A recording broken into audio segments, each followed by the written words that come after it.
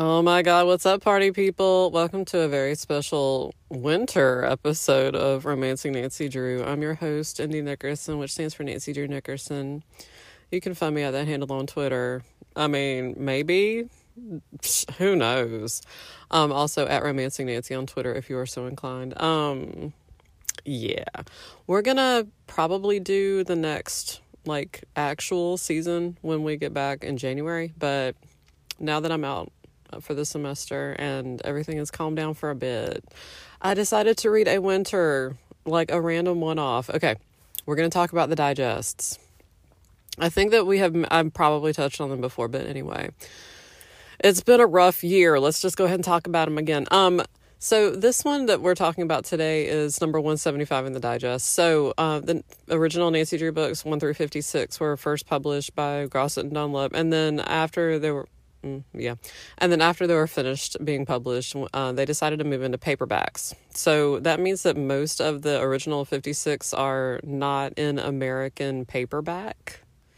They're in paperback in other countries. But after that, they decided, okay, we're just not going to do hardbacks. We're just going to, they did some hardbacks, actually. You can find some, old vintage, first edition, early edition of the digest. But for the most part, they were released in paperback. It's mass market, so it's thin paper, just a cheap book. And again, the Nancy Drew books have never been oh my God, for fancy people. So this one was published in 2003. This one is called Werewolf in a Winter Wonderland. Okay, so a few things about the digest again. These are, the target audience is ages 8 to 12, so that means that we're not as advanced as the files, and the digests were also being published around the time that I was reading Nancy Drew books when they were coming out new, which usually whenever you're a collector, those are the ones that you're yes, this is my jam, these are mine. But my thing was that I was so into the files, which are more adult, that I was it's fine.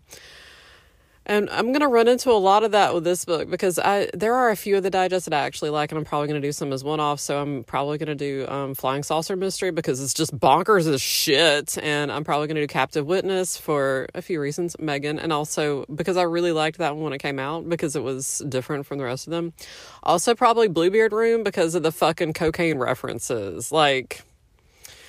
Just throw me in a fire. I'm probably gonna throw that book. You know me. You know how I jam, and it's anyway. On the one hand, I'm cocaine in a Nancy Drew book. It's more likely than you think. But on the other hand, I'm what the fuck? It's the Wild West for ghostwriters, is what I'm sensing. So anyway. So the thing is that because it's meant for a younger age group than the files, Nancy and Ned, Ned is in this book, and I think that's probably why I bought it. I probably flipped through and was okay, Ned appears. It's fine. I will put this in my cart. Let's go. But they don't ever kiss. It's as though maybe she's in witness protection and he's actually her marshal who was there to protect her, and no romance is yet developed for reasons. Also, the ghostwriter, makes some basic character mistakes, and I was okay, cool. So this feels like fanfic written by somebody who was, deeply into werewolves. Sure, but not sexy into werewolves, just, into werewolves as a concept. Yeah, so let's get into it. The first few things about this book that utterly blew my mind. The first page, it opens with, Nancy's in her car on her way to go pick up, I think that she picks up Bess first, and they're going to pick up George maybe. Anyway, so of course it's the exposition part, the background information. Nancy, of course, being blonde, just everybody loves her. She's the best. Bess, who has wavy hair that is lighter than Nancy's and doesn't look a thing like her cousin, who has brown straight hair. And I was oh, okay, sure. That's fine. That's a fine descriptor for George. No problems there. It's fine. Also getting the basic established genders correct. That's fine. George is sporty and enjoys sport things, and Bess is not sporty and not into sport things. But the book puts us into this weird Hallmark parallel universe where Nancy and her friends are going to find out what jobs they've been assigned at the ice carnival. Was that the name of it? Maybe. I don't fucking know. Fuck.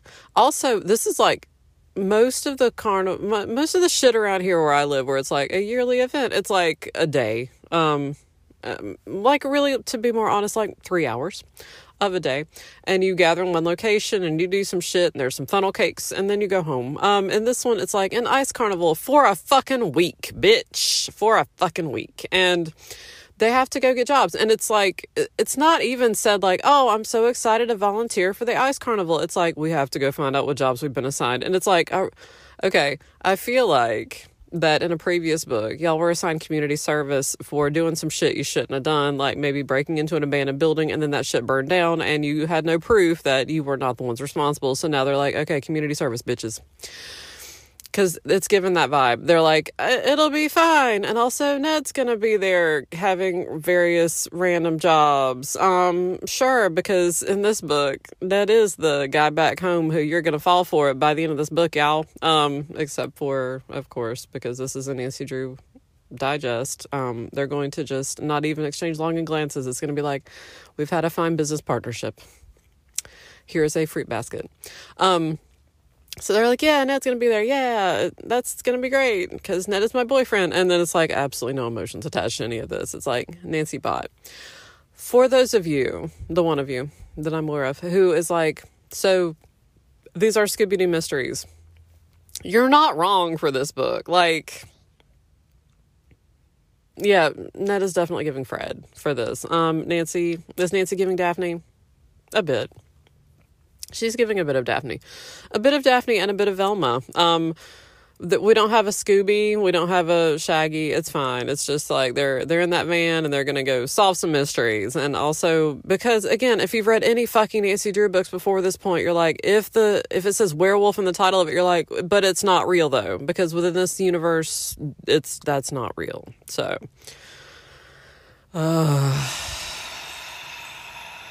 deep sigh.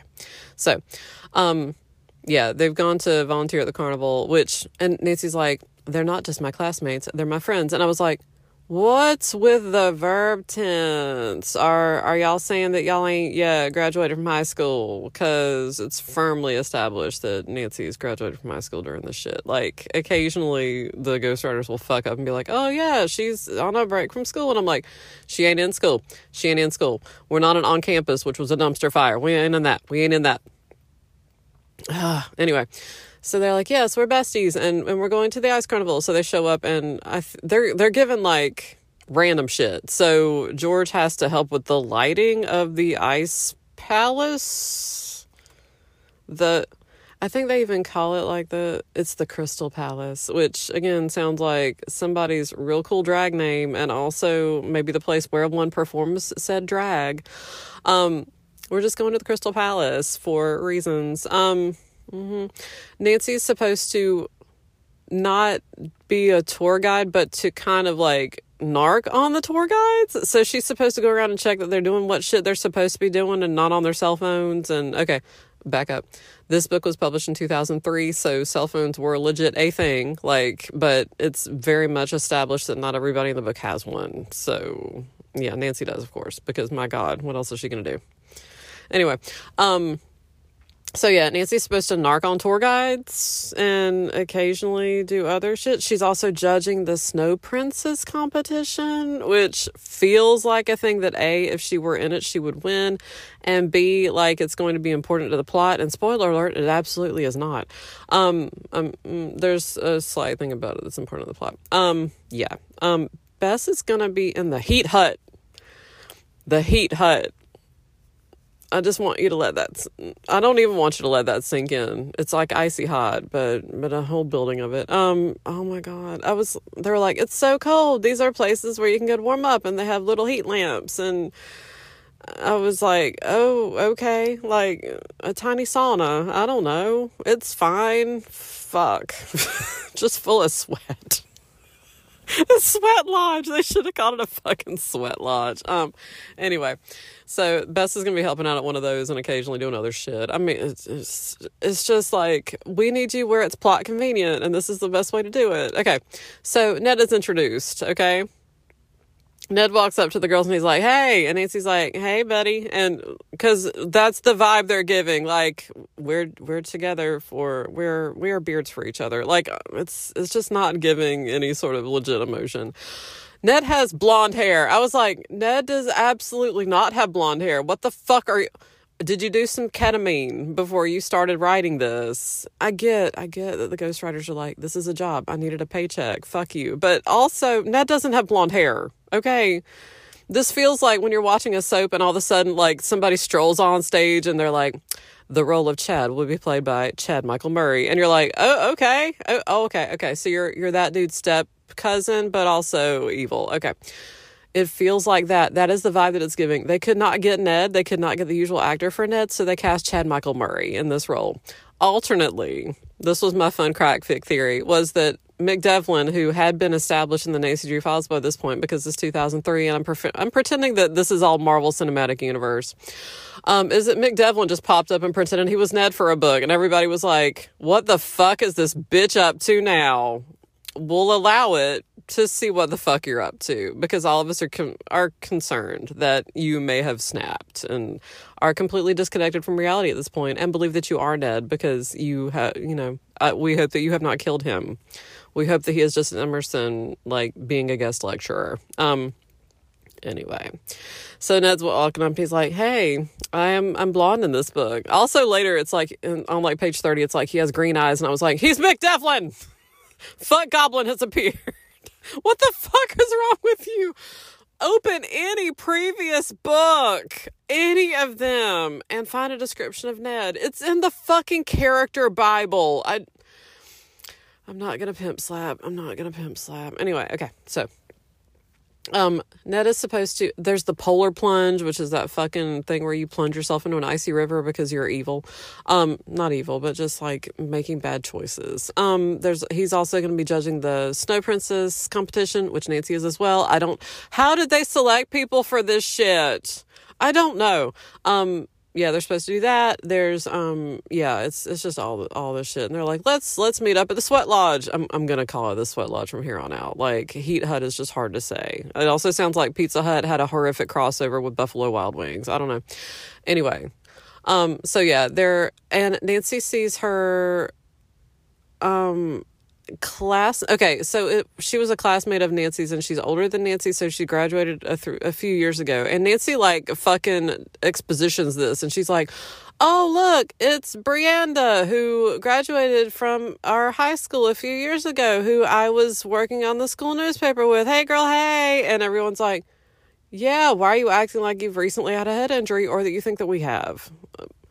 This is a brand new character for this book. We will never see her again. It's fine.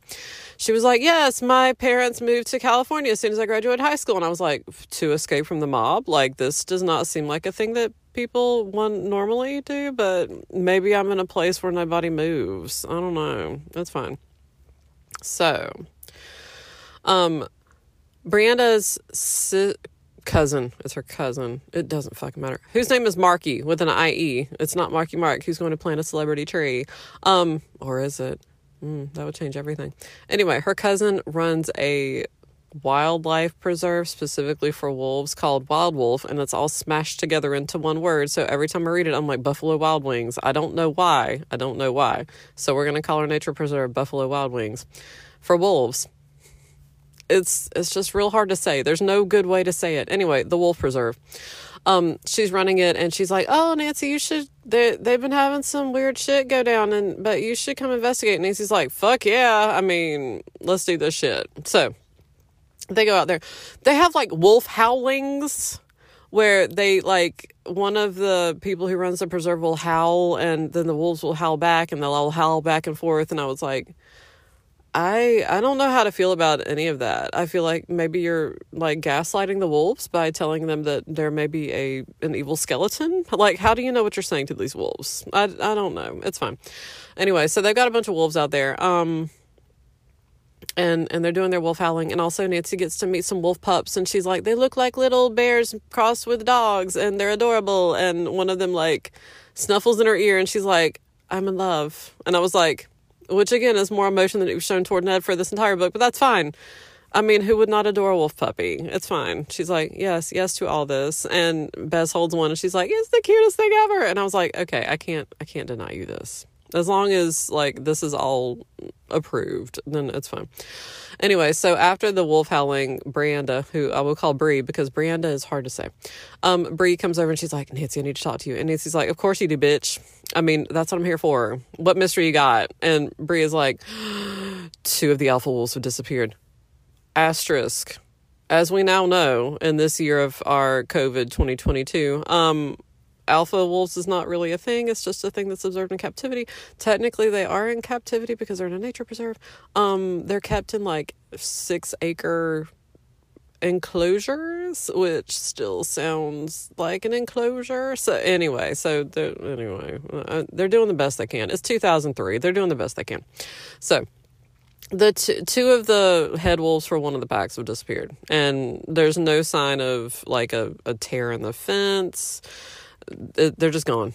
They got no clue. They got no fucking clue. So she's of course like, this is really bad because her cousin is running the preserve, and so it looks bad that she got that the wolves are not there anymore, and of course people are scared of wolves. And she was like, that's why I made this preserve, because people are scared of wolves. And I was like, are they?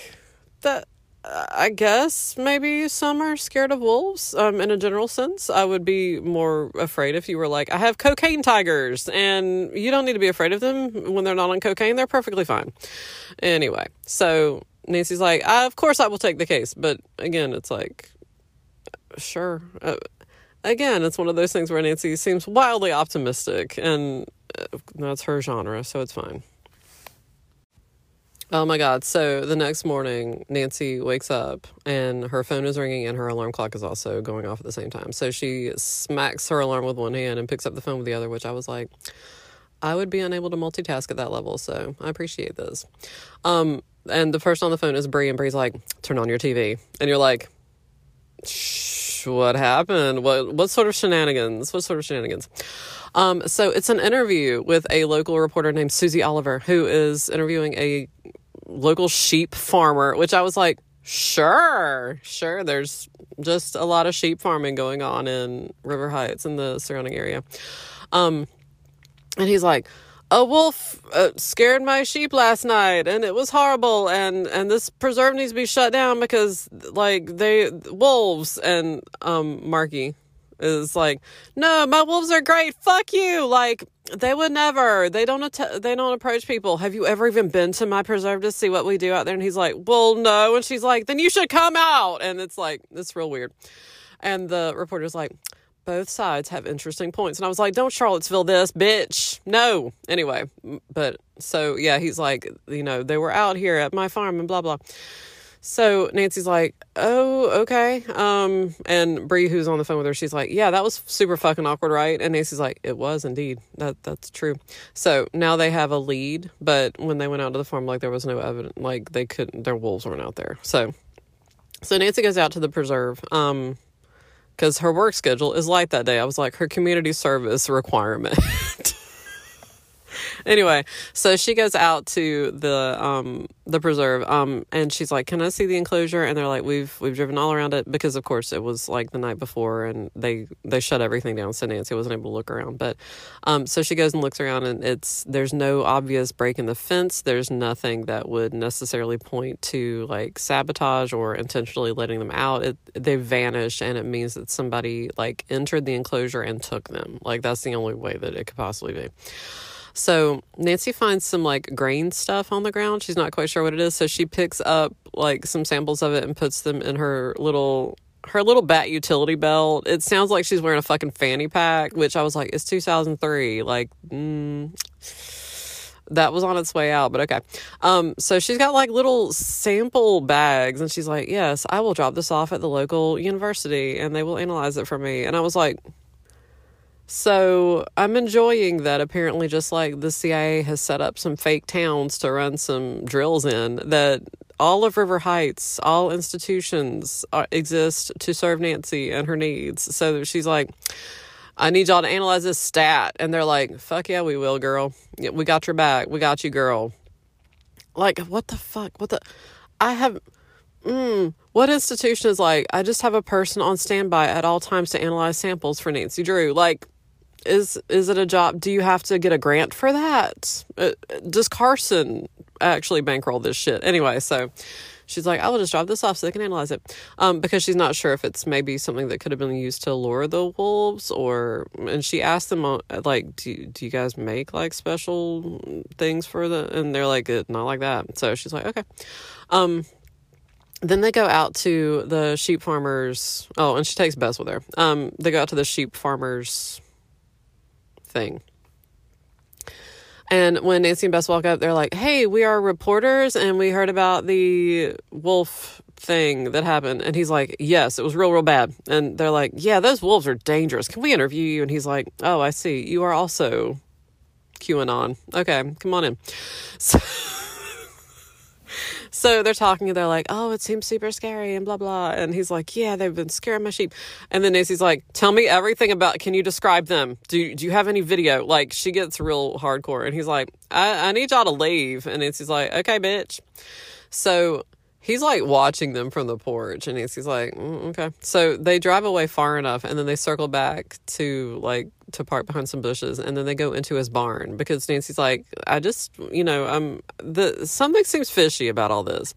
When they go in the barn, there's no animals in it. Nancy was like, the animals should be inside. Like, there's another barn, but like, why are there no animals? They find a refrigerated, like a walk-in fridge, like a restaurant walk-in fridge, and they're like, what? And there are barrels, and Nancy's like, what the fuck what is happening here?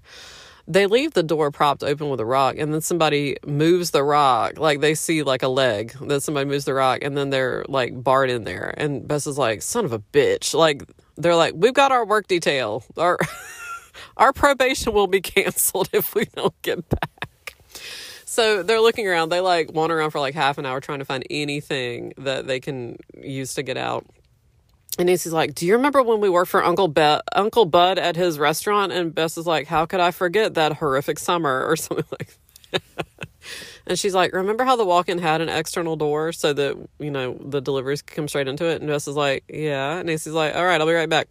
So Nancy goes into the fucking walk-in, like props that door open, and they find an exterior door from the walk-in fridge. So they're able to leave. And Nancy's like, thank God my car's still here. Which, yeah. Also, like logistics reasons, Nancy's like, I guess that the sheep farmer locked us in here. Why would the sheep farmer lock you? I mean, other than to call the cops and be like, I caught some intruders, like, and that didn't happen, so that's fine. So, Nancy and Bess go back to the ice adventure. Like, they have to keep going back there. It's like, here's the thing. And I think that it's that day that, like, they see that there's a fortune teller booth. Like, okay, the layout of this shit is fucking bonkers, okay? There's, like, food trucks of local restaurants, and that they have, like, heated tents so that people can come eat. They've got, like, they build a fucking ice slide. Like, they build a hill. They fucking... I read it and was like... The logistics of this are staggering. They build a fucking hill, like they make a scaffold and everything, and they build a fucking hill with ice so that people can slide down it. It sounds incredibly ridiculously dangerous. They've got like snow softball. They've got they've got like cross country skiing. It's just fucking bonkers as shit. And when they're out there, like, Nancy's talking to somebody and they're like, yeah, they've hired a new guy to be like the general manager to run this. And his name is Poodles McNulty. And somebody's like, what the fuck kind of name is that? And I was like, that's correct. That is the name of somebody's second trophy wife, not the ultimate third one. This is the, like, practice trophy wife after the first one has been like, fuck you for cheating on me 17 times. Poodles McNulty. He is from Ireland, and he has a brogued match, which I am not at all going to attempt, and he was a prize fighter. Like, again, the Mad Libs of character. Like, where you're like, pick a nationality and a nickname and a previous job. And sure, all of those things. And he's like, Poodles is a traditional Irish prize fighter name. And I was like, of course it is, bitch. Like, no, none of that seems reasonable to me. It probably is true. I didn't even bother looking it up because it was just absolutely bonkers. Like, what... They were like, it has to be a nickname. It has to be, right? And he was like, yes, that's my nickname, but it's fine. McNulty. Just real weird. Anyway, but he has a reputation for being super flashy. I was like, okay, so he is, and he's supposed to be like pretty well built. I was like, okay, so he's, I don't know, like any random extra in a Guy Ritchie movie. I don't know. Maybe Jason Statham. Wearing like a ridiculous hairpiece. I think so. I think I can make this work because Jason Statham can do some fun stuff. Anyway, so he's like, yeah, we're going to have the best ice carnival ever. And you're like, yes, Hallmark movie villain. And no, it's fine. He's not. It's fine. I'm spoiling nothing by telling you that. Yeah. But again, he's into like big flashy shit. So, let me think. So yeah, there's a fortune teller booth. It's I think where I was going with that, where it's like just a series of random shit. And so Nancy's walking around with Bess and Bree, and they're like, "Oh, let's go get our fortunes told." Again, like this is a specific trope for Nancy Drew books. It's real weird. Nancy doesn't believe in fortune telling. She doesn't believe in any of that. She thinks that most fortune tellers are usually A, ethnic, and B, probably related to the villain. So like, it feels like maybe she's going to see the fortune teller in case the fortune teller's a villain. Like, in any book, that feels like the thing that's happening. So anyway, they go in the booth, and it's got like all these masks and things on the walls. And the person who walks in from the back, like, because Nancy's like, oh, I hear something in the back, because when they walk in, there's somebody there. The person is wrapped completely in a cape, and they're wearing a face mask with blue lips and gloves. And Nancy's like, huh. She's like, I can't even tell what gender this person is. Like, they're that covered up. Like, you can see absolutely none of them. And so the person, like, kind of like gestures to read their palms, and then like writes notes and hands them the notes. And so they're like, oh, okay, sure. And like Bess's is like it says like the bite is worse than the bark or something like that. And the other one is like, I don't know. But anyway, Nancy's is like, beware danger. And she's like, huh, because of course we have to end chapters on dumb cliffhangers. And she's like, oh, I have a weird tingling down my spine. Like this seems serious. And I was like, no, honey, no. Like, it's so fucking weird. And a thing that I want to like pause here and talk about is like the presence of spiritualism in Nancy Drew books is really interesting to discuss, because like I said, she doesn't believe in fortune tellers, but there has been stuff in books where like she's making logical leaps that she absolutely should not be able to make, like unless you're looking at this from like a deconstruction perspective. Like she has to make it for plot reasons. She can't have made it in any reasonable, like, realistic way. There's also like a part where Nancy and her father are asked about like, do you believe in like sympathetic vibrations, where people can basically like think the same thoughts over a distance? And they're like, of course. And you're like, oh, okay, like you're leaning full in on like 1960s, 70s, like that whole genre of ESP, which again is 100% my fucking jam, but also like very strange given everything else. It's like we have to believe that miracles can happen because we are miraculous. It's so fucking weird. So anyway, after she leaves the fortune teller tent, she's like, oh, that felt really creepy. Like I've got a really weird feeling about all this. And it's just real fucking weird. She sees Ned, and Ned's like, I don't love any part of this. And this is where they're like, oh, he has green eyes now. And I was like, Chad Michael Murray or fuck Goblin. One of those things is happening. He has been recast. Oh my god. Anyway, the regular actor was unavailable. So it's like, I don't care for this. I don't care for my girlfriend being handed weird fortunes. And I was like, finally, a hint of emotion. Thank you for that. I'm starving. Any crumbs I will take. Anyway. So after that, they go to the Ice Palace. Okay, so the Ice Palace is going to be unveiled after the Snow Princess is crowned. So again, like Nancy, Ned, Willie, the local delivery driver, like he owns a local business that does delivery driving, which I was like, that seems super niche. Like, even in 2003, like, everything seemed very much like, oh, everything is UPS or FedEx. And he's like, yes, I have a local delivery service. And you're like, oh, okay, sure. Post office, boxes, etc., whatever. The reporter that Nancy saw on TV that morning, who had been interviewing the sheep farmer, is also there. The one who tried to both sides this. And the local cop, who is Detective Dashiell. And I was like, everyone sees what you're doing here. Maybe they thought that 8-year-olds were not familiar with Dashiell Hammett. I don't know. I don't know. As a mystery enthusiast, I was like, I like that you're trying to throw that in there, but anyway. So yeah, he's a local police detective, and I was like, sure, just get a bunch of people who may or may not be involved in everything. So Nancy like generally talks to the detective about it, and he's like, yes, I'm assigned to a special thing, and I've heard about you, so just be careful. And Nancy's like, of course, what else am I here for? Also, as a side note, the ghostwriter puts in like this very specific description of Nancy making sure that she has plenty of light layers because the conditions are icy, and that she puts on a lot of sunscreen and makes sure she has her hat to cover her ears, like all this interesting, like, I have a lot of cold weather knowledge and I need to share it with you. And I was like, I appreciate that about Nancy Drew books. They're like, hello, 8-year-old. You may not know that you need to wear lots of light layers. And maybe a warm scarf. I'm just saying. So anyway, they judge the Snow Princess competition, which they're like, everything has pretty much already happened and everybody's wearing white dresses now, like it's the evening wear competition. And then they vote, and it's like somebody whose name I don't remember, who is unimportant to the story. So she's crowned, and then she gets to like basically be there for the unveiling of the Ice Palace, the Crystal Palace.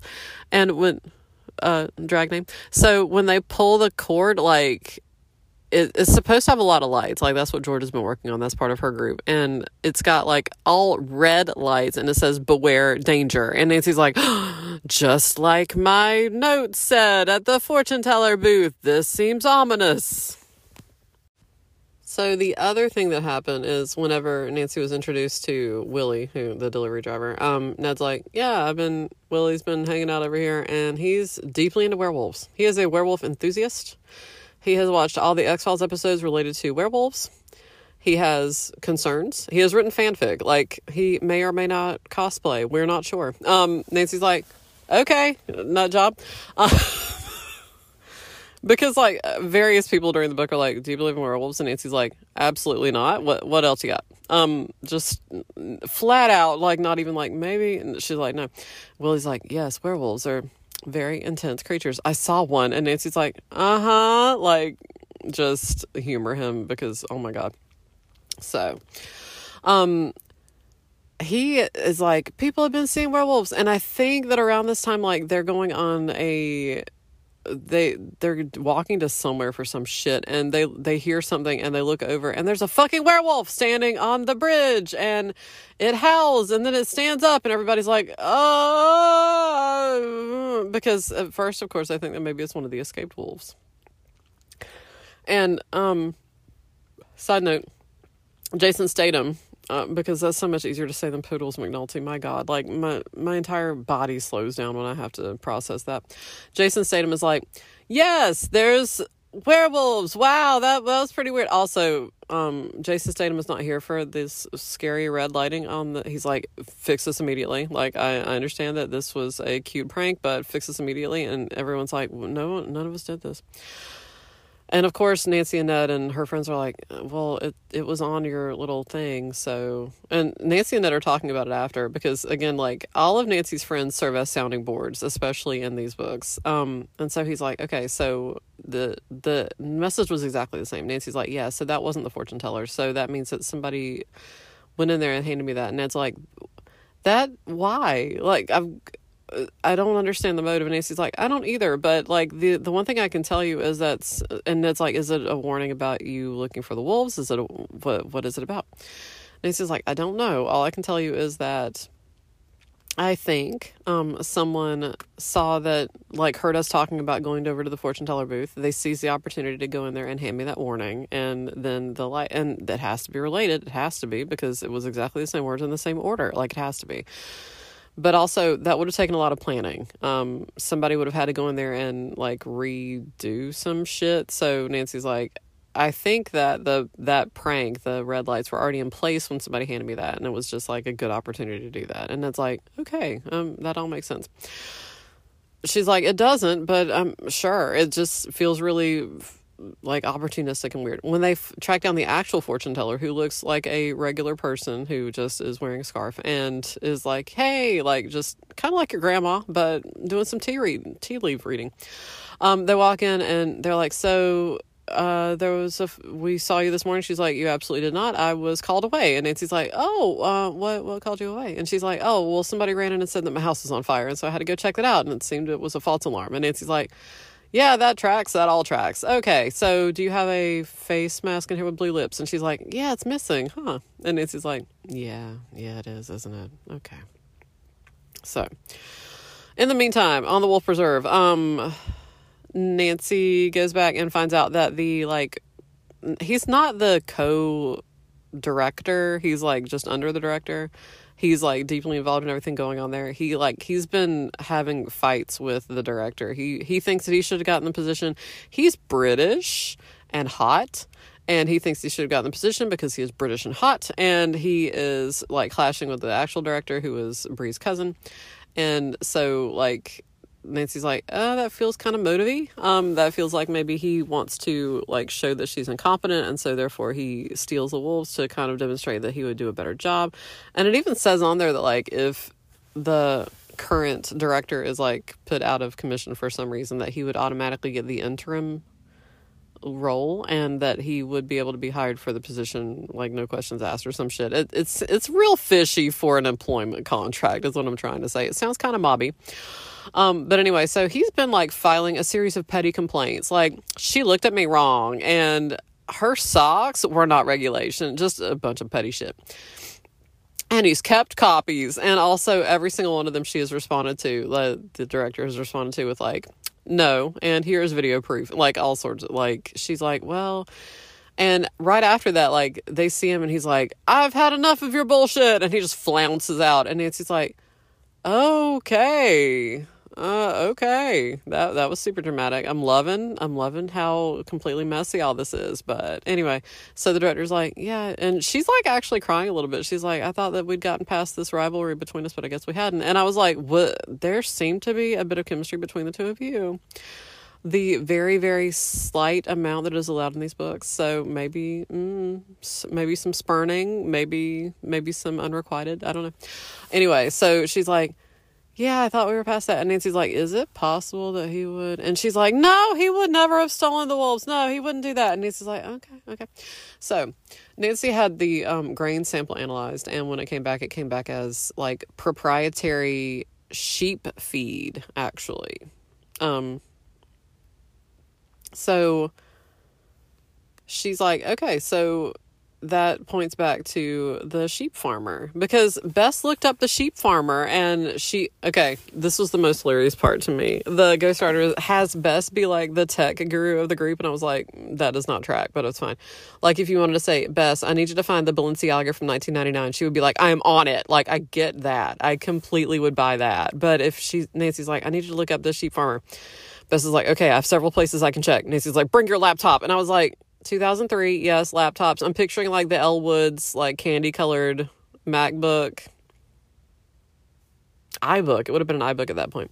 But, like, Bess is like, yes, I've got my laptop and I can look at things up. And I was like, so she's got an internal modem. I'm dying. I'm just dying. No, she could have had Wi-Fi. 2003. Maybe. Anyway. So, she looks him up. She finds out that he sells his product. Like, he ships out sheep feed. Like, that's like his thing. And he's really proud of it. And so it kind of makes sense he'd be really protective of his sheep people. Sheep people, listen to me. Anyway, so also, maybe it would be like a publicity stunt for him to be like, Nancy's feeling she's getting a lot of publicity stunt vibe, because it feels like Jason Statham would, because he says like, we're not afraid of wolves, it's gonna be great, and it's like a lot of people have been commenting on it, and so Nancy's like, okay, so would he actually go that far? Would he steal wolves from a local preserve so that people are like, oh no, are there wolves near the ice carnival? Like, it just feels really forced, but okay. She's like, I don't know, it's possible. Maybe that's how his mind works. And again, they saw a fucking, like, werewolf with 17 sets of air quotes. So it's like, oh, and people are going to go back and tell their friends about it, and they're going to come out because it's going to be like some sort of weird, like, Halloween crossover. Like, it's just all fucking bonkers. So yeah. So there's that. There's who has motive to do this, and it could be him, that he stole the wolves and everything, because somehow it's like some sort of publicity stunt. That the sheep farmer, maybe because he publicity stunt. It just, yeah, it's all really fucking weird. And he's like, but where are they? Because I can't find them anywhere. Let me think. So there's that. There's Ned does the fucking polar plunge. I'm just going to throw it in here because the book does that. The book just throws it in there randomly. He stays in the water for 30 seconds. I was like, okay, book. After this point is when Nancy needs to approach him lovingly with a large towel and be like, you need to get your body heat back, and you need to do that by us going to the sweat lodge and maybe getting naked. Like, but again, it's not that kind of book. It could have been. Oh my God, it could have been. If I wrote a missing scene for this book, like, the tone would be so incredibly jarring. But, I mean, it's fine. Like, suddenly things got dark. Because some fucking dark shit happens in this book, and they just kind of hand-wave it. God. Let's see. Let me think what happens next. I don't know. The wolf thing just doesn't, like, they don't make a lot of progress on it. Nancy's like, it could be him, but he, like, the weird thing is, like, British flouncy dude, immediately, like, leaves and goes to California. Like, within the book, okay? And then he calls her and he's like, can I get a recommendation? And I was like, okay, you are a petty bitch. And if I were to give a recommendation, it would be like, he is a petty bitch. Like, anyway, so she was like, I thought he was cool and well-respected, the director. She was like, I thought we could work things out. I was like, you're pregnant with his child. Like, just own that. It's fine. And also, like, when Nancy's there talking to the cousin about it, she's like, you have a cuckoo clock with a wolf on top of it. And she's like, yeah, the board of directors thought that would be a cute thing for us to have. This is the weird thing. And I did not look this up because a part of me is like, what? But anyway, so what she tells Nancy is that actually they don't harvest the fur, but it's one of those things where, like, the wolves will apparently lose their coats, like, you know, shedding naturally during seasons. They collect the hair and turn it into items. Like, they turn it into clothing, and, like, I was like, I kind of get it, and that, like, of course, like, pelts and fur have, like, naturally been used, and of course they don't harvest it, they don't actually, like, take it from the animals. And that's one of the things that they're concerned about in the book, is like, have they basically been poached? Like, did somebody steal them to, like, take their fur or something, like, to kill them? They never say kill, because it's not that kind of book, but they very much imply that, like, that could be a possible motive, because of course they can't find any evidence of the wolves. But anyway, Nancy finds when dipshit sheep farmer comes to the ice harvest festival, ice Hallmark cinematic movie, Nancy goes over to his truck to inspect it, and she finds some wolf fur that's, like, kind of tucked up into, like, a wheel well or something, and she finds some more of the same grain mixture that she had found at the scene of the escape / wolf napping. So she collects samples of that, and then dude confronts her and is like, I saw you poking around my truck. And she's like, no, it wasn't. I love that she, like, flat out denies it when he's like, I saw it with my own 2 eyes. And she's like, no, you didn't. You fucking didn't. Anyway, Nancy has a cell phone, and she's been talking to the detective because, like, she's been trying to turn over evidence to him as she gets it. And he's given her his phone number, and Nancy saved it as a fucking preset in her phone. She's like, you will be number 9. I was like, because the rest of y'all are, like, the UN, and also Ned, Bess, and George, and her father, and Hannah, and then a cop that she met that might be important. So she actually like speed dials him. She has to feel it with her fingers because, again, it's fucking 2003. This is when you could still feel the fucking keypad with your fingers. So she like dials him and is like letting the tape run. She's like, "Hello, sheep farmer who is verbally assaulting me behind the frozen fountain. Like, tell me more about your evil plans." Anyway. So the detective comes up and he's like, "So you've been talking shit at Miss Drew then?" And he's like, "She was looking at my truck." And he's like, "It's a free country. People can look at trucks. Can you tell me more about your alibi?" Anyway. Because the other thing that happens is, okay, as you know, you're like, of course I don't. There are ice sculptures at this thing, and they also have like an ice sculpture carving competition, and Willie, the delivery driver, is like places first, and is like his family going back 3 generations has always placed first or some shit. This thing is apparently like 30 years old, this ice festival. Yeah. And also, what's the other weird shit? Like, they say that like 2 years ago, like they spent a lot of money on something that didn't work. Like, I think that they said, like, of course it depends a lot on the weather, and if you have bad weather for it, like, it's just not going to work.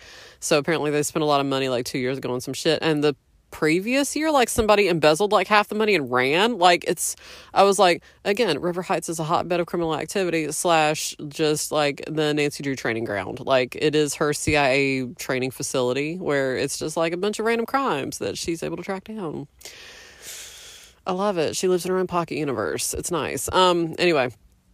So they're like, who knows what this dipshit's gonna do? Like, who hired him? His name is Poodles, for God's sake. Like, Jason Statham just running around in a ridiculous hairpiece. Maybe with some sort of, like, trucker Sherpa line jacket. Anyway. So, the other thing that happens that's really fucking weird is that, like, Nancy and, I think it's Bree, and I think that they're supposed to meet up with their friends after, are at the top of the ice slide, which, as previously established, sounds like one of the most fucking dangerous things I've ever heard of. When all of a sudden, like, a fucking avalanche seems to take it out. The book description is not clear enough for me to get an idea of what the fuck the ghostwriter thinks is going on here. It's just like, and then avalanche, and they have to, like, dig people out of the fucking snow for, like, 2 hours. Like, it's a fucking mess. Like, people go to the hospital with, like, broken limbs and sprains and shit. And it's just real bad. Like, Ned comes over to help and everything, and he's like, "Are you okay?" And he's like, "Yeah, I'm fine. Let's just keep digging people out." Like, the cop comes over. It looks like a crime scene because they're like, "We don't know what exactly happened." They have to come over and inspect it because, again, it's like a fucking scaffold full of, like, pallets and shit that they nailed together. It sounds absolutely fucking bonkers. When Nancy's talking to Ned, he's like, "Yeah, they're gonna have to get, like, fucking earth movers in here to fix this shit." Like, it's just real bad. So Nancy and her friends go over to inspect it, like, to see if there's any obvious signs of sabotage or damage that would explain, like, why the fuck it happened. And she goes under there with Ned and George. And Ned and George, like, get ahead of Nancy. And she's like, "Yeah, we need to get out of here because this feels extremely unstable." But she's on her way out and she's separated from them. And again, I cannot picture this. It's really, really hard for me to imagine it. They say that it's, like, 2 stories high. Like, just like the most dangerous. It's like a jackass fucking prank or some shit. Anyway, so she sees a shadow above her, and then all of a sudden she's like fucking buried in like 6 feet of snow.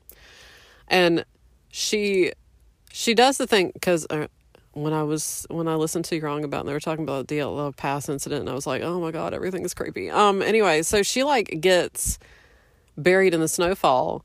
She, like, tries to get to the top of the snowfall. She takes a breath and inhales snow. Like, she does all the things that you would expect somebody to do if they're panicked. And then she's like, okay, I have to calm down. I have to just get out of here. So she manages to move around enough to get herself out to scream for help. Like, she can't get out. And then Ned and George run back because, of course, they weren't very far and they couldn't find her. So they're able to dig her out. And again, like, Nancy's like, yeah, that was fucked up. Again, I was like, go to the sweat lodge. Please just, I don't know, do some making out. Anyway, so Ned's like, are you okay? And Nancy's like, yeah, I'm just going to go home and change clothes. And I was like, again, Carson's not home. Hannah ain't going to narc on y'all. Go get down. Just take a hot shower together and see what plays out. I don't know. Just It's fine. Chad Michael Murray. Anyway, so Nancy goes home, gets changed, comes back. She's supposed to do the cross-country skiing competition. And the fucked up thing is when they get back, like, Ned's like, okay, y'all are doing the competition, right? And Nancy and George are like, yeah. And Ned's like, one of y'all better win. And then he, like, leaves. And I was like, your girlfriend got buried in a fucking snow thing. And you're like, go win that race, girl. Like, not even a kiss for luck. There was no kissing in this book. Just, this is the opposite of The Princess Bride. There was no Oh, God. Anyway.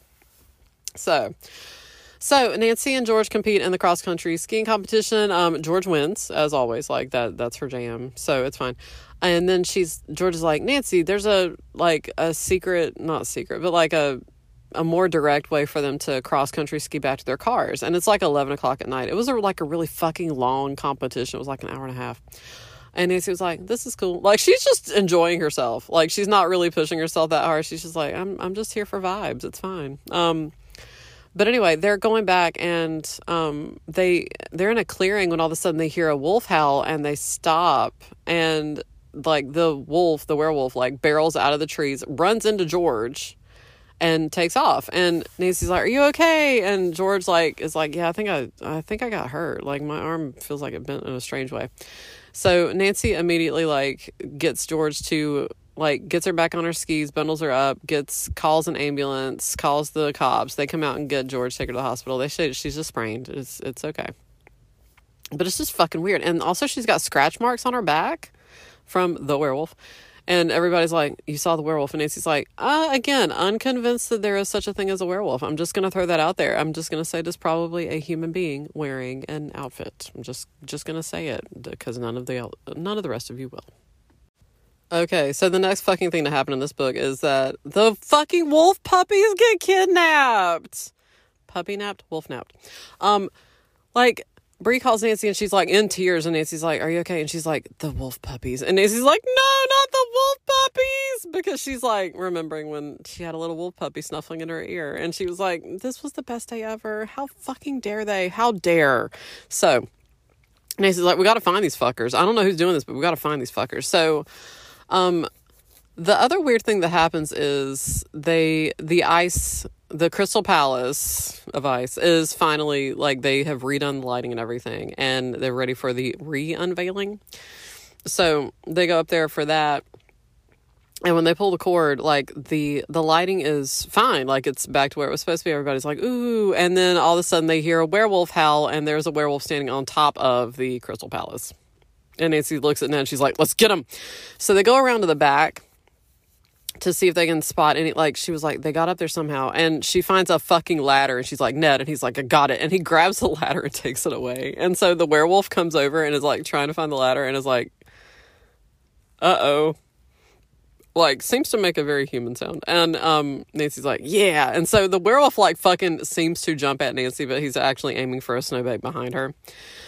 So the cop comes around, and like the other security people, like, apparently they're away from the crowd enough that nobody can see what else is going on, I guess. But anyway, so Ned's like, the werewolf is like, don't be afraid. And Ned's like, I'm not afraid. I just don't like it when people dressed as werewolves come after my girlfriend. And I was like, finally, again, a glimmer of emotion from Chad Michael Murray.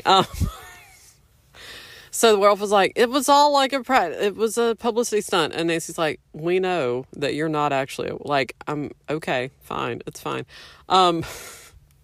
So yeah, Jason Statham hired the werewolf to come, like, you know, be a publicity stunt. Like, that was the whole thing. So when they saw him on the bridge, and when they saw him on top of the Crystal Palace, like, that was all planned. That was, like, I guess, I would say that he wanted to go viral on social media, but that wasn't really, like, not nearly as thing, like, on MySpace. Anyway. Again, people wouldn't have had, like, cell phone cameras. Anyway, so he's like, yeah, it was, and then Jason Statham comes around, and he's like, the werewolf's like, I'm sorry I had to tell him, and he's like, it's okay, you know, you had to do what you had to do.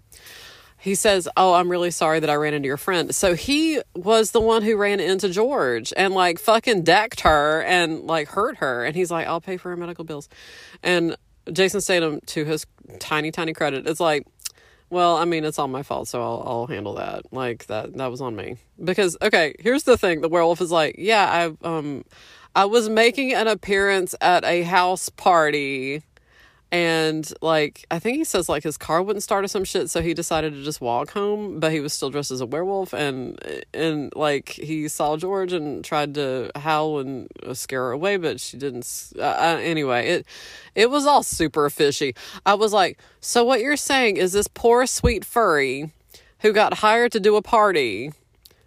Like, I've got a lot of follow-up questions because, again, who fucking hires a... Anyway.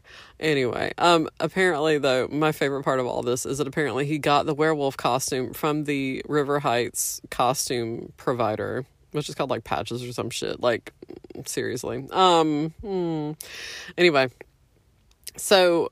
yeah, he gets hired for various events where people want werewolves. And I was like, again, none of this is hanging together in any sort of way. This is, you're giving Scooby-Doo is what you're doing. It's fine, though. It's fine. So anyway, so he apologizes. That solves that part of the mystery. Like, that part was a publicity stunt. But they don't know anything about that whole danger warning thing that was beware danger thing in the Crystal Palace. They don't know anything about that. He's like, no, I wouldn't have done that. Like, the werewolf thing that was like... it's a bit dangerous, but not really, because it's a werewolf, and you know it's not real. So, Nancy's like, okay. So she goes to bed that night. She's like, okay, nothing is making sense. I just need to think about this differently. So she calls all of her friends over the next morning. She's like, okay, I think I've got this. Because she's heard a few, like, little snatches of clues that she's like, okay. Whenever she's talking to Willie about something, he mentions that he worked in a zoo for a little while when he was trying to get money to make his delivery service. That's one of his jobs that he had. And she was like, okay, Bess, can you look that up? And she's like, on it. So she finds out that he did indeed work for a zoo. And I think that he was let go for bad behavior or some shit. As one does. So Nancy has all the clues that she needs, and so she gets Ned to call Willie, which is one of the more hilarious things in this book, because Ned like puts him on speaker and he's like, hey Willie, I just wanted to talk to you because my girlfriend thinks that you are behind the things at the park, and also that maybe you stole those wolves, and I told her that you wouldn't do that, like you were a good guy, and I think that she's just gotten really zealous about it, so I'm just, you know, from bro to bro, just making sure that you're aware of this, so maybe you want to find out what evidence she has so that you can like talk her down, or maybe give her a good alibi. I don't know, because I know that you would never do this. And he's like, you know, I would never do this. So Ned's like, okay, well, let me talk to you about what she's found, and I'll meet you at blah blah. Nancy BT Dubs bought a fishing shack that is just like right there at the pond near the ice festival, and she's fixing it up for her dad as a present, and she's gonna be there by herself. And Willie's like, that's good to know, thanks. And they hang up the phone and they're like, okay, let's do this. So okay, I need you to picture this. Close your eyes. Okay, Chad Michael Murray, who was playing Ned for this soap opera, gets the werewolf costume, which the furry has had thoroughly cleaned and returned to. I was like, so what you're saying is that this is the one he wears for his professional jobs, but the one that he wears for his extracurriculars, he keeps at home. The werewolf costume has been returned to Patches, so they go rent it. Chad Michael Murray puts it on, hides in the corner of the fishing shack, which, no, of course, Nancy did not purchase it for her father. Like, none of that makes sense. It's just a fucking shack. There's no floor. It's got, like, so that you can cut off a hole in the ice for ice fishing, but that hole has been filled in. Like, it's just pointless. There's, of course, some oily rags, because if you have a shack, you must also have some oily rags and some random fast food wrappers, because I guess squatters or homeless people, I don't know. So Nancy goes out there with Bess, I think, and so they're like, yes, we're gonna pretend to fix something. Anyway, so Willie comes in and he's like, hello, Nancy. And Nancy's like, hi, I'm just fixing up this fishing shack for my dad. And he's like, yeah, you know too much. And Nancy's like, tell me why you made these horrible choices. And he's like, well, she's like, where are the wolves? Okay, so here's the good and bad news. You remember how he has a shipping service? Yeah, he stole the grown-up wolves and shipped them to to a purchaser. Nancy was like, and you don't even know what the fuck they're going to do with those wolves. And he's like, and I don't fucking care. So there's that. I just wanted to, they went for a nice price. Nancy's like, where are they now? And he's like, they're in transit. They're probably in the Midwest or like out. I think he says out west at this point. So I guess they were going to get on a fucking barge or some shit. Anyway, the puppies though are still in his basement. I guess he was still trying to find buyers. Anyway, so yeah, that was this whole thing. He planted the wolf fur and he planted the feed so that the sheep farmer would be implicated because the sheep farmer was a dick and so he was a good suspect. He put the red lights. Okay, when I read this, I just burst out laughing. Willie was like, yes, I was sabotaging the ice festival as a distraction from my poaching. And I was like, what? None of this makes sense. None of this makes sense. None of it. God, like, what the fuck? What the literal fuck? He admits to Nancy that he disguised himself as the fortune teller to give her the warning because Nancy was like, and you were warning me off the case. And he was like, well, I saw that you were talking to the chick who is cousins with the person who owns the nature preserve. And I was like, good guess that she's probably been hired to look into this. So like, hey, it seemed like a good idea at the time. And I was like, you're making a series of weird choices. Also, he's the one who sabotaged the fucking ice slide. And like, because again, he's handy with a chainsaw. And he was like, that's all it took was me just bandsawing through some shit. So yeah, he injured a bunch of people, just vibes, just on vibes. Yeah, you're giving potential serial killer. He fucking grabs Bess and pulls out a fucking ice pick and holds it to her side and is like, okay, you're coming with me. And Nancy's like, I think that maybe the werewolf is hiding in here. Like, super casual. She's like, I can't be bothered. Chad Michael Murray pops out in his werewolf costume. Willie, of course, like, flips out because Willie apparently is, like, kind of has a werewolf phobia, which, interesting choices that you're making, y'all. So he, like, drops the thing. Chad Michael Murray tackles him. They get him into custody. The cops out there. Everybody's out there. Everybody's ready. Yeah. Just... Oh, I'm sorry. It, again, it's just such a fucking bonkers book. At the end of it, Jason Statham has Nancy come to the stage and he's like, Nancy saved the ice festival. And everybody's clapping. And he's like, yes, I'm going to give you all gift certificates to the store in town that does ski merchandise. And they're like, fuck yeah, this is the best. And then, the cousin who runs the nature preserve is like, Nancy, I have a gift for you. And she opens it and it's a wolf hair sweater. I recoiled. Nancy was like, oh, this is the best day ever. And it's just like, he's like, all of Nancy's friends were involved with it. Like, they all get gift certificates. It's just so fucking weird. It's just like, thank you for your service. Please go get some new ski merch. Like, branded. It's fine. Like, maybe with a tiny werewolf as a reminder of this activity. It's just so fucking bonkers.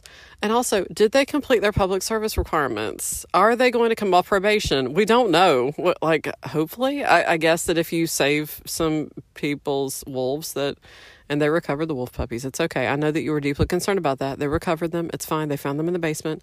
They were considered evidence, but they were allowed to be taken back to the nature preserve. And you're like, sure. Yes, absolutely. Yeah. So, yeah. What have we learned? Absolutely nothing. Oh my God, no. Okay, what did we actually learn? The fun thing is that, like, after the wolf, I think it's right after the wolf puppies have gone missing, but maybe it's like right before that. Nancy goes out to the preserve to check things out, but they're in the middle of like a snowstorm-ish kind of snowstormy. Although she does say that, like, at that point the snow is practically horizontal. It's just being blown so hard. So she decides to go out and inspect the enclosure because all the wolves in that pack have been moved to a different enclosure, and she wants to just check it out and see if there's any more clues that she can find. And when they go into the enclosure, she and Bree go into the enclosure, a wolf is there, and Nancy sees him, and she's like, And again, the visibility is almost zero. So the fact that she's seeing the wolf means the wolf is really close to her. And so they look at each other, and Nancy's like, okay, remember, don't look them directly in the eyes. Don't do anything to confront them. Do not turn your back. And she's like, don't yell at them. Don't talk to them like they're a dog. So she's like, okay, Bree, we are going to back away slowly. And they do. She's like, just look at a point near the wolf, not at the wolf. Like, so again, I feel like it's solid advice. I'm not really sure, but it feels like advice. And then after that, when they're trying to head back to town. And again, the conditions are really bad. Like Nancy's car, the Mustang, which I do love that the one thing that these books took from the files is the Mustang. It's like, Nancy can drive a super hot sports car. None of the rest of this shit. Chad Michael Murraying it. So they're in the car, and Nancy hits a patch of ice and can't control the car to keep it on the road. So they actually like go partially off the road. Like the front left part of her car goes into a snowbank. So they're trying to dig it out. And that's when Willie comes up behind them and is like, oh, do you need any help? And they go into like a graphic description of everything that Willie does to get them out of the snowbank. Like, he gets his chains out, and he gets a blanket for padding so that it doesn't hurt the car. And he has rubberized mats that he can use to put behind the wheels, and like all this stuff. Whereas like the files would be like, and he pulled her car out of the snowbank, like just immediately. Although hilariously for the original mystery stories, it would have been like, and then Ned just single-handedly just pulled her car out of the snowbank because he is superhuman. Yeah. So, and I think that's the part where he tells Nancy that he worked with the zoo for a while, and that's when she puts all that together, and she's like, okay, so he's comfortable with animals, probably has some knowledge of how to sedate them. This is all coming together. Like, this was his grand plan, was just to like poach animals, and that's why it's just, yeah. On closer scrutiny, the level of detail that one would expect from a Scooby-Doo villain. So there's that. But also afraid of werewolves. I mean, I do love that, like, Ned's playing on the whole toxic masculinity thing to be like, hey, my girlfriend seems to be kind of fixated on you and the fact that you may be a person who would be involved in this. Like, the hilarious thing is that, like, Nancy has to be enough of a threat to be taken seriously, but not so much of a threat that they're going to immediately, like, suspect her of, like, being able to take them down. Like, she has to be just low-key enough that any villain is like, I can deal with this myself, and not, be like, oh, I gotta kill her immediately. I mean, so yeah, we've learned various things about wolves, about being buried in snowbanks, about how to dress appropriately for snow, and to remember that you do indeed need your sunscreen even in the winter.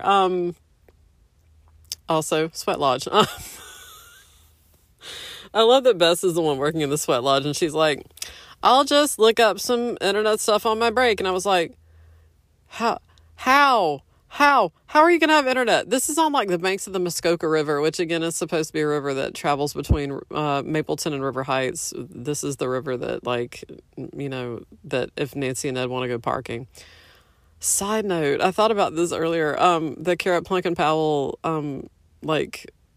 the book that she wrote about Nancy Drew, and like there was a part about like all the insurance claims that Nancy has made for her car, and they were talking about how like there was one where she ran out of gas. They were like, we feel like this is a variation on the ran out of gas story because she was with her boyfriend and she had removed her shoes. And I was like, when I read this at the tender young age of 10, I was like, what are they talking about? And I was like, I love that you're trying to allege that they were banging in that car, and that explains why the car was on the side of the road.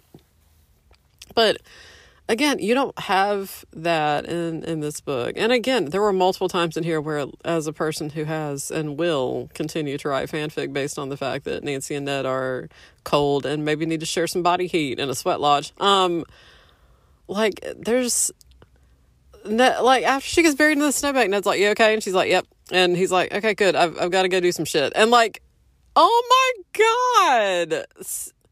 Files Ned would not. This is because Chad Michael Murray is being the stand-in. I want to blame it on that. Where it's like, you're not behaving as Ned would. You're not behaving as Ned should behave. Where it's like, you need to, like, even if this person were like platonic, you would still show some level of, are you sure you don't need to go to the hospital? Like, are you absolutely sure? And like, oh my God. Anyway.